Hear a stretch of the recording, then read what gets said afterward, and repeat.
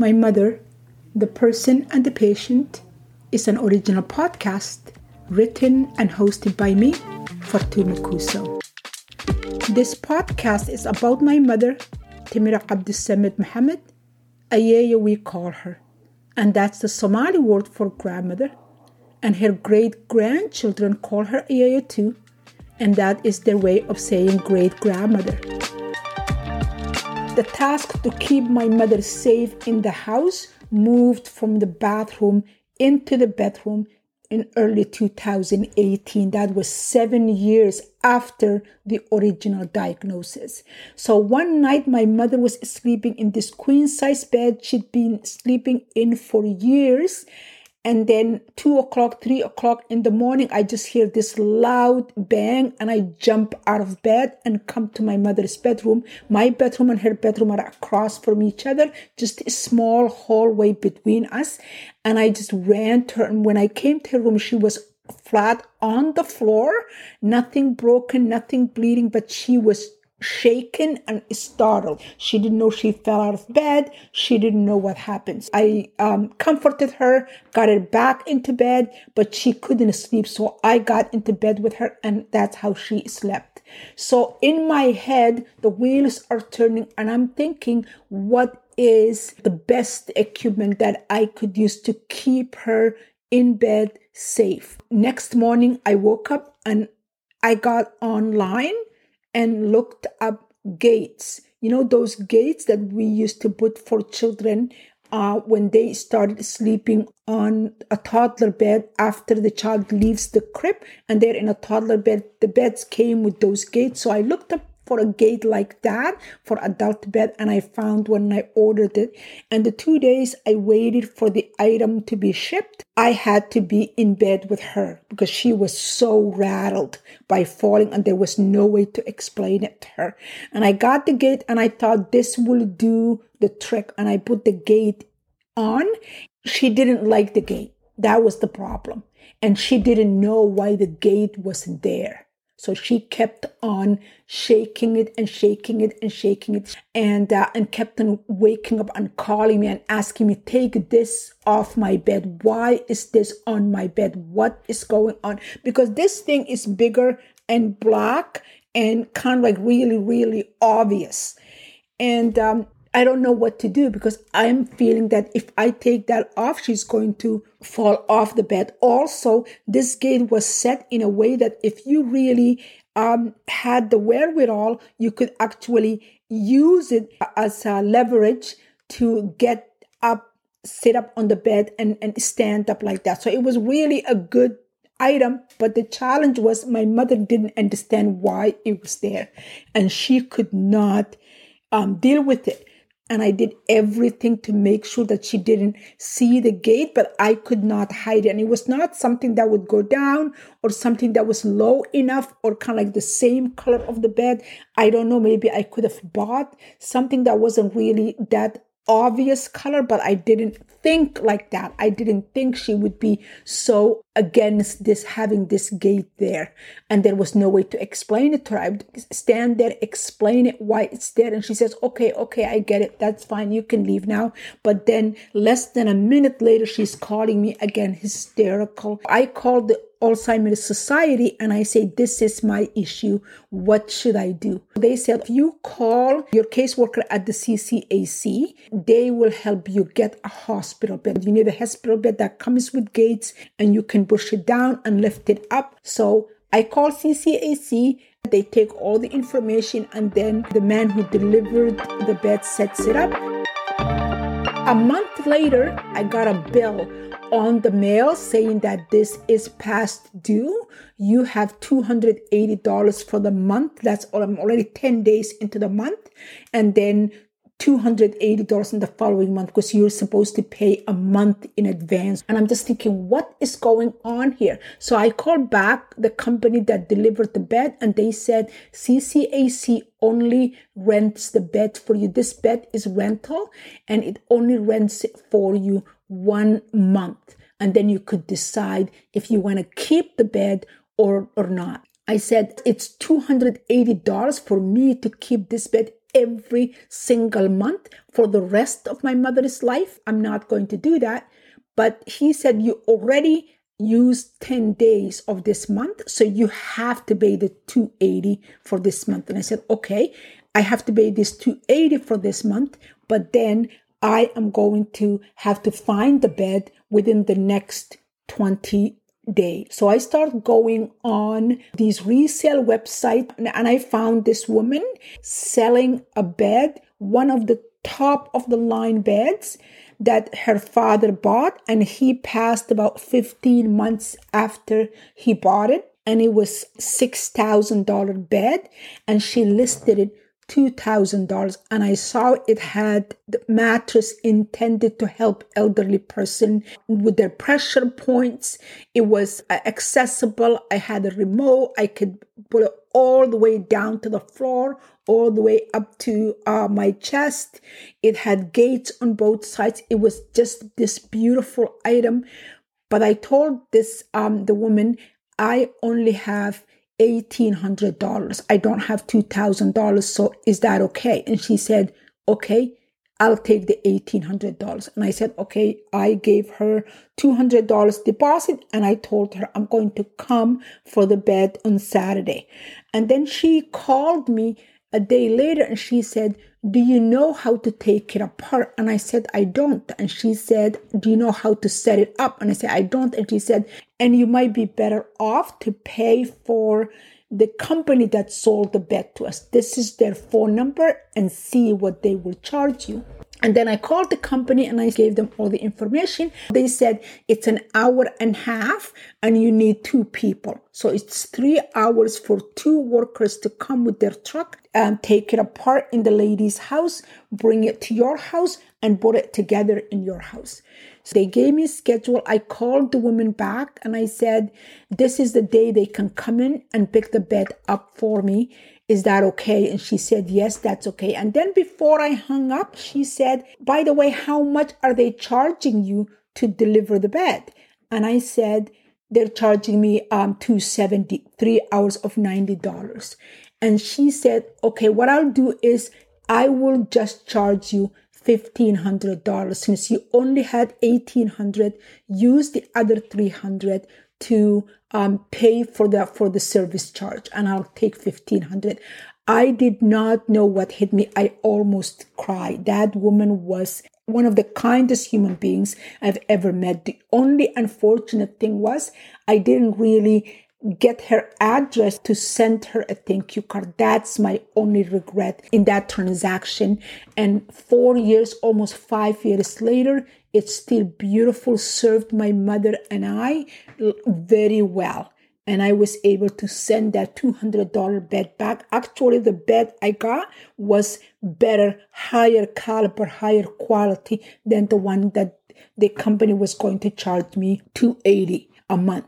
And I got it for $1,500. Imagine if I was paying $280 every month for the last 4.5 years, almost 5 years. That would have been thousands and thousands. So that's how I went about getting there. But as you can see, and as my reaction, I'm always reacting to Alzheimer's, like I said before, and everything I do is done in steps, like a trial and error process. I don't really have a clear path or clear method of what I'm doing and how to solve the issues I'm facing. So I'm hoping somebody listening to these episodes can hear it and get to the point. So if you have a loved one that's in this situation, rent the bed or all the equipment. CCAC will rent it for you for 1 month. They'll pay for that 1 month. That's a great time to try the equipment to see if it works for your loved one, and give yourself time to purchase it if you can within that 1 month, and be aware of it before the month is done. 4 days, 5 days, if you don't want to use it anymore, or if you have the ability to purchase the item outright, then contact the company and say, okay, I'm ready for you to come and pick this item up. So you are not responsible for a cost incurred like I had to pay for. When you listen to how we arrived at my mother's diagnosis and what followed, it's so easy to see her just as the patient, to see her as nothing more than the disease that reduced her to shell of her old self. But I want to also to tell you about my mother, the person, the fierce woman that told her stories unapologetically, celebrating the beautiful parts and harsh realities equally. I want to share with you the stories she told us about her life as a girl growing up in a small village, the tales that marked her adulthood. I want to share with you all her losses and the ultimate winnings. The following chapter is one of those stories, reconstructed from my childhood memory. The week following her horrible nightmare with her mother in it, Timira moved to Nietzsche Kane's house. Her hands, feet, and mind were guided by something beyond her, as if propelled forward on a wooden raft carrying her over a lazy river. She did things without being aware of doing them. She had a deep desire to go home, to leave her husband. But Timira reminded herself she had no reason to run away. Nietzsche Kane had done nothing wrong. In fact, he was kind to her, provided her with a comfortable life. He bought her clothing and jewelry only a few days after he'd brought her to his house. No woman in her village had a housekeeper. As far as she knew, cooking, cleaning, and minding the house was the wife's job. Still, Timira couldn't settle in place. Even when she was in bed, her thoughts remained in motion. The desperate notion of leaving collided with the reality that she couldn't say why. In the end, the desire to go overtook the reason to stay. Nietzsche Kane was fast asleep in his bed, snoring that night, the night she decided to go. The moonlight from the open window landed on his face, framing it in a phosphorescent glow. His eyes were partially open, and his lips were slightly apart, as if he was lost in a deep thought. She waited for hours before she pushed her bed covers off and sat up. She had no reason for the middle of the night flight. She could have gone any time of the day. No one kept her under watch. Nietzsche Kane left home every morning after breakfast and didn't come to the house until after Maghrib prayer. She dressed, moving to the crackling sound Nietzsche Kane's chest made when he was in deep sleep, snoring in falsetto. In the exhale, his nostrils whistled, muffling the click-clack of her sandals against the tiled floor. It was dark when Timira made it into the common room and pulled out the knitting basket she'd hidden under the table earlier that day. She pulled out the bag with the giant sunflower in the middle she'd stashed there. She felt for the long strap and inspected the content in the bag: a thermos of tea, a piece of bread, 2 oranges, a handful of dates, all left over from her breakfast and lunch, the 2 meals she took alone. She wrapped a shawl, Nietzsche Kane's first gift to her, over her shoulders and walked away from the house with the clay roof she hoped for the last time. The fear of what lay ahead crept in when Timira was in the middle of the market, some distance away from the house. Darkness was so complete it felt like a thick blanket of silence covered the entire city. Even the dogs that roamed the market and barked from sunset to sunrise issued no sound.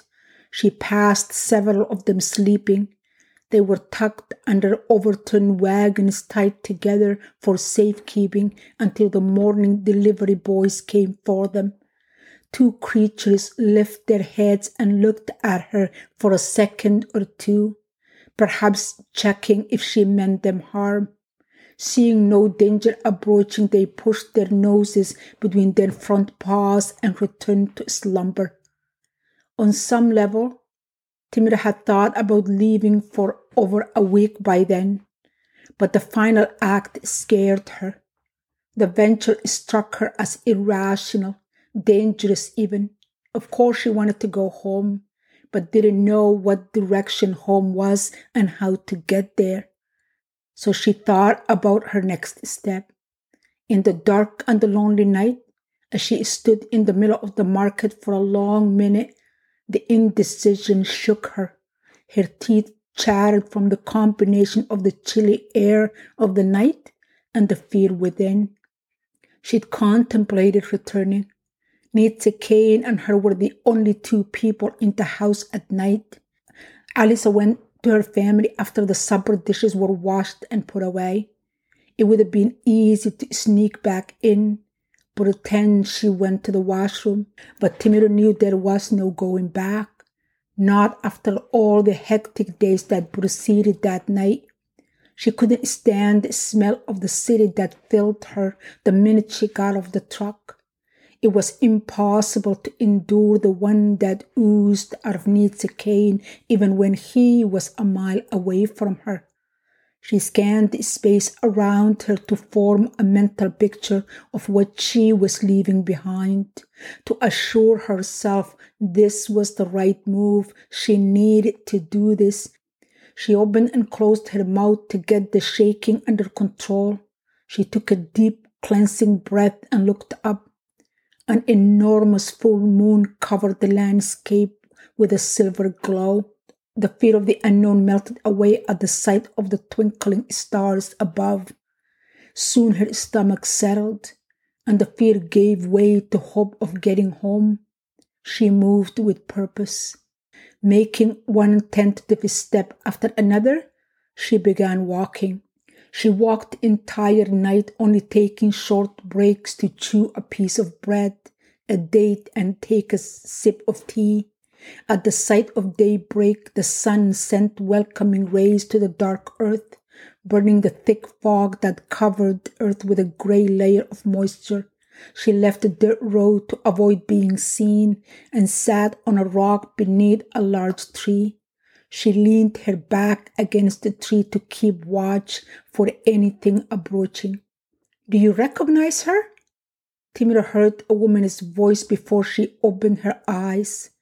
What is she doing out here alone? In her sleep-drugged mind, Timira thought it was her mother speaking. She kept her eyes shut tightly. She didn't want to engage with anyone. A long second passed before the alarm of strangers looming over her took hold. She opened her eyes and bolted right up, moving from lying down to standing in a single motion. She walked backward until she hit her back against the large qura tree behind her. She winced but didn't cry. A boy not much younger than her stood between a man and a woman, staring at Timiro. She returned a similar glare in their direction. They didn't try to come at her or move any closer to her. They remained between the dirt road she turned from earlier and the tree that stood behind her. The woman took 2 steps in Timiro's direction before she spoke. "What's your name?" "Timiro." "And your father?" the man asked. Timiro knew what he was after. That was an important question, and she needed to give him the proper response.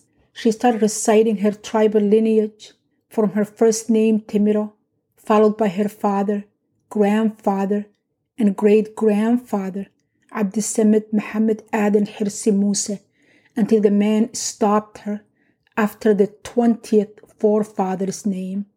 "I know who you are," he said with a smile, for he figured out her tribe from her recitation of the names. "But what are you doing this far away from home?" Timiro opened her mouth to speak and closed it because she didn't know what to say. She hadn't planned for such a question to come her way. She didn't contemplate the idea of running into people and the expectation to account for her being where she was. The man and the woman looked at each other and turned to Timiro. She regretted resting here. where they could find her. They seemed to be waiting for a response, but she couldn't admit to running away from her home and husband and neglecting her wifely duties. That would have meant a return to Nietzsche cane. She began, but found no words to add. How long have you been here? The man asked. She repeated. Enough with the questions. The woman turned to the man. Don't you see the girl's not well? She moved a little closer, tentative. Come here, child. She took Timira by the hand and led her to the road. Timira didn't know why, but she felt comforted by this woman's touch, as if her mother had inhabited her body. The man and the boy followed them. My Mother, the Person and the Patient can be found in Amazon Music, Apple Podcast, or wherever you get your podcasts. Please remember to follow, like, and share, and join me next week as I share with you another episode of my mother's journey as both the person and the patient. Thank you.